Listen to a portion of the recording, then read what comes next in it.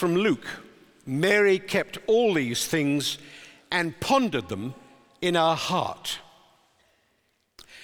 It's difficult to keep a secret when your space is invaded by a squadron of angels, a battalion of shepherds, and their entire flocks.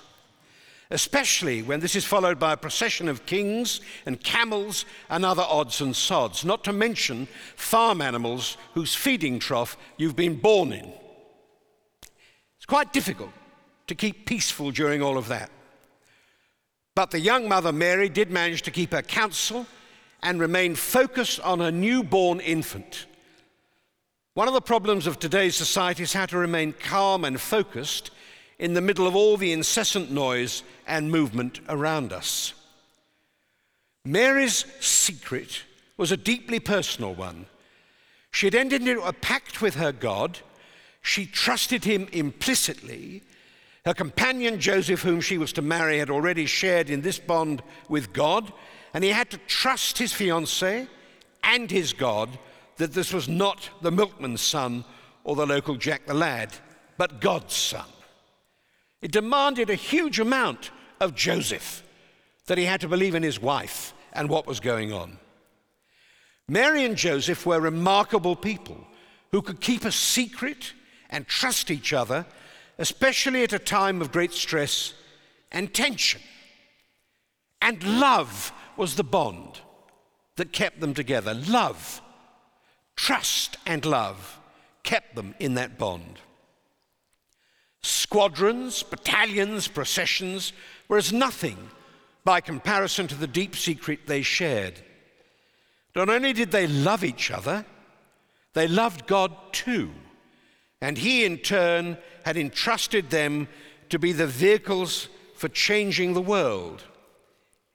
In an obscure inn, in a tiny one-horse town on the edge of the Roman Empire, 2013 years ago, a young Jewish girl and her mate provided God with enough love and trust to become flesh, to make his home with them, to become a reality once again, to enter this world as flesh and blood.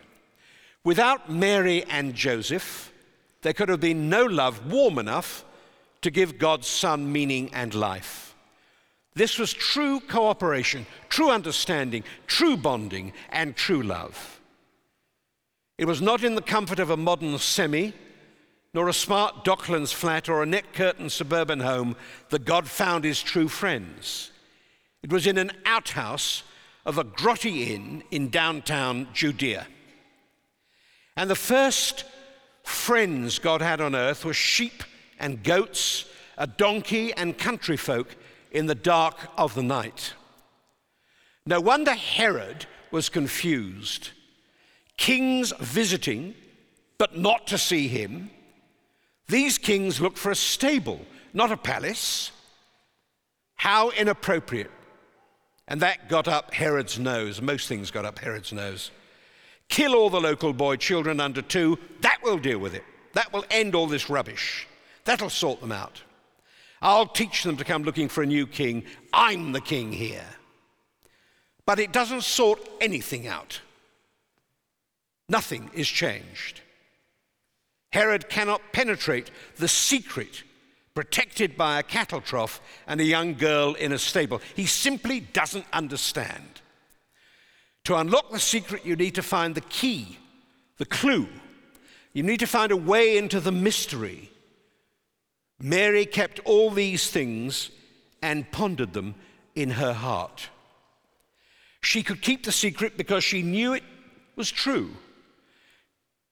And there in her arms lay the truth, the proof of God's secret, the newborn baby, only minutes old.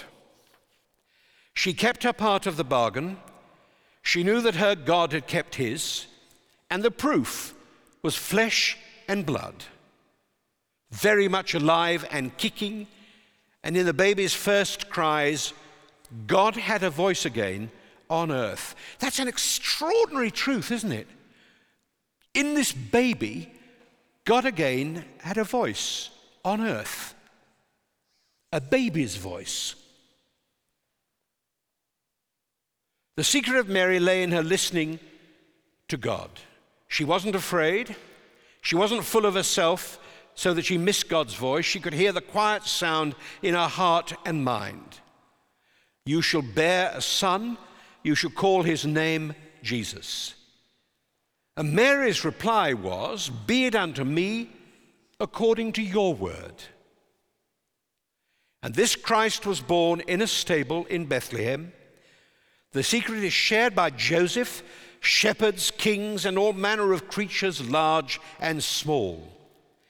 And to those who would listen, angels sang in the sky, glory to God and peace to men of good will. Not to all men, to men of good will. To those who would not listen, there was silence. They couldn't hear the angels at all. To those who live by doubt, to those who can't trust, to those who think they know it all, the angels could not be heard. Just imagine, deaf to angels. Are you deaf to angels, or do you think I'm talking a load of rubbish? Probably. Well, you're entitled to your opinion, and I'm entitled to mine. Listen sometimes for that still small voice that comes over your shoulder and into your ear. Sometimes it sounds like your conscience. Sometimes it sounds like somebody else. For Mary, for the shepherds, it was angels. To those who refuse to believe, are too intelligent to believe, whose skepticism becomes a faith, to them the shepherds were mad. The kings were a figment of the imagination, and Jesus is a freak. And most of the world would like to keep him about that size, in plaster, and never grown up, because he causes too much trouble when he becomes a man. They like to put him away and bring him out next year and blow the dust off and never allow him to grow at all. He never even speaks to them. What an extraordinary way to treat the Son of God. And what of us? A motley crew gathered at the heart of the city of London. Most people would think us mad to have come here for this celebration of Christ's birth, not to mention trying to find a parking space in the city of London. Well done. Park anywhere, I say. Park anywhere. And then we'll have a row with everybody to prove that worship's important. A motley crew. We do not say we've got it right. We do not say we know all the answers. We do not say we understand Almighty God. What we do say is thank you for life. Thank you for the great gift of new life at Christmas time. And above all, thank you for giving us the possibility to listen inside our hearts and minds for your still small voice of faith. The shepherds sped to Bethlehem after they heard the angels. They were bidden and they came. What did they find? The answer to their questions about the bright light, the voices, the reason they existed? Well, they found a tiny baby, which was a shock for them. It was quite a discovery. But when they got to the outhouse, the stable, what did they find? Not majesty, as Herod knew majesty, not religion, as they'd been taught it, not razzmatazz at the temple, but a young Jewish girl with a little comforting baby and a loving companion. This was the center of all the singing, gathering, and bright lights. It was this sight of Mary in a stable and a newborn baby which sent Luke's shepherds home glorifying God for all the things they'd heard and seen this night. And Mary, well, she focused on the newborn life entrusted to her. She had a heart full of love for God in the baby as she watched for the first movement and sound from the crib. In all the celebrations, in all the religion, in all the cards, presents, trees, and lights, will we miss the whole point of Bethlehem?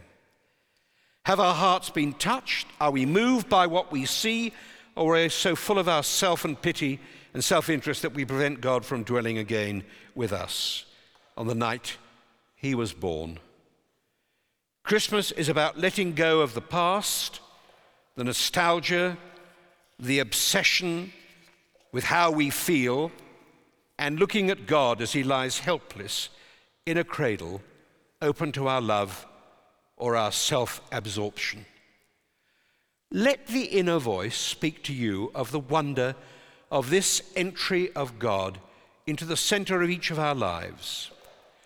But he can only make his home with us, can only become part of us, if we empty ourselves of self-pity and offer the manger of our own hearts open to love and change.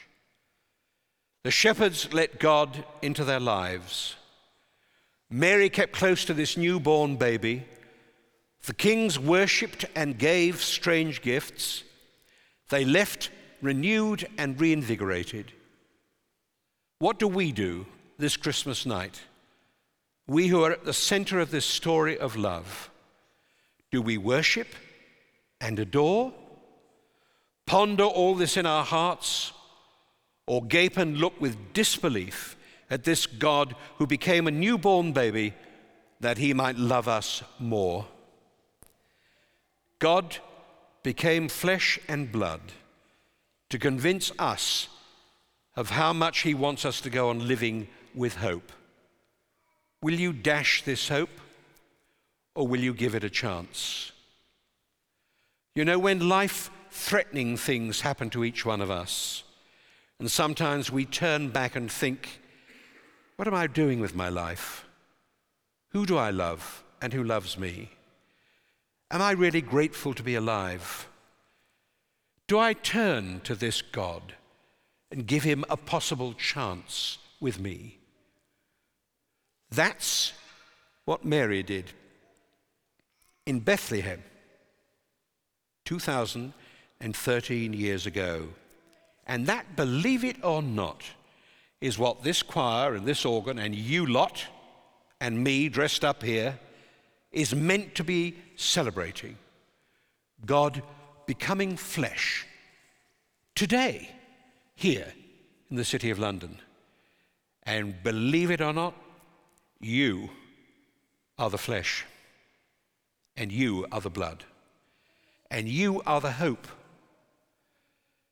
My God, look at us. We are the hope. What a fantastic thing. That's what the angels bring to us. And I say, Amen. Thank you. Let's love a little more. What do you say?